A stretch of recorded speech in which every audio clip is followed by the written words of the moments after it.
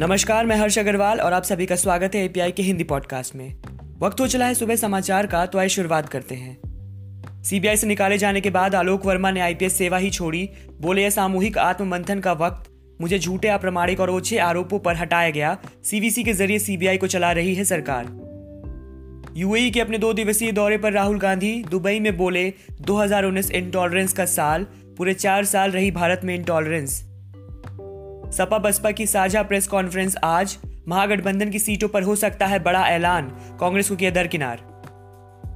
भारतीयों के लिए अमेरिका से अच्छी खबर, अमेरिकी राष्ट्रपति डोनाल्ड ट्रंप ने H-1B वीजा में बड़े बदलाव के संकेत दिए हैं, जिससे वहां पर रुकने और वहां की नागरिकता पाने में आसानी होगी।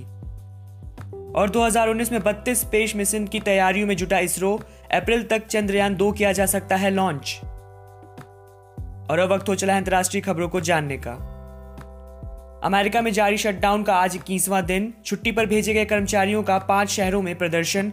लोग बोले, हड़ताल नहीं, काम और वेतन चाहिए। राष्ट्रपति डोनाल्ड ट्रंप ने दी आपातकाल घोषित करने की चेतावनी। इस्लाम और अपने परिवार को छोड़कर भागी सऊदी लड़की रहफ उल कुनून को कनाडा ने शरण दे दी है।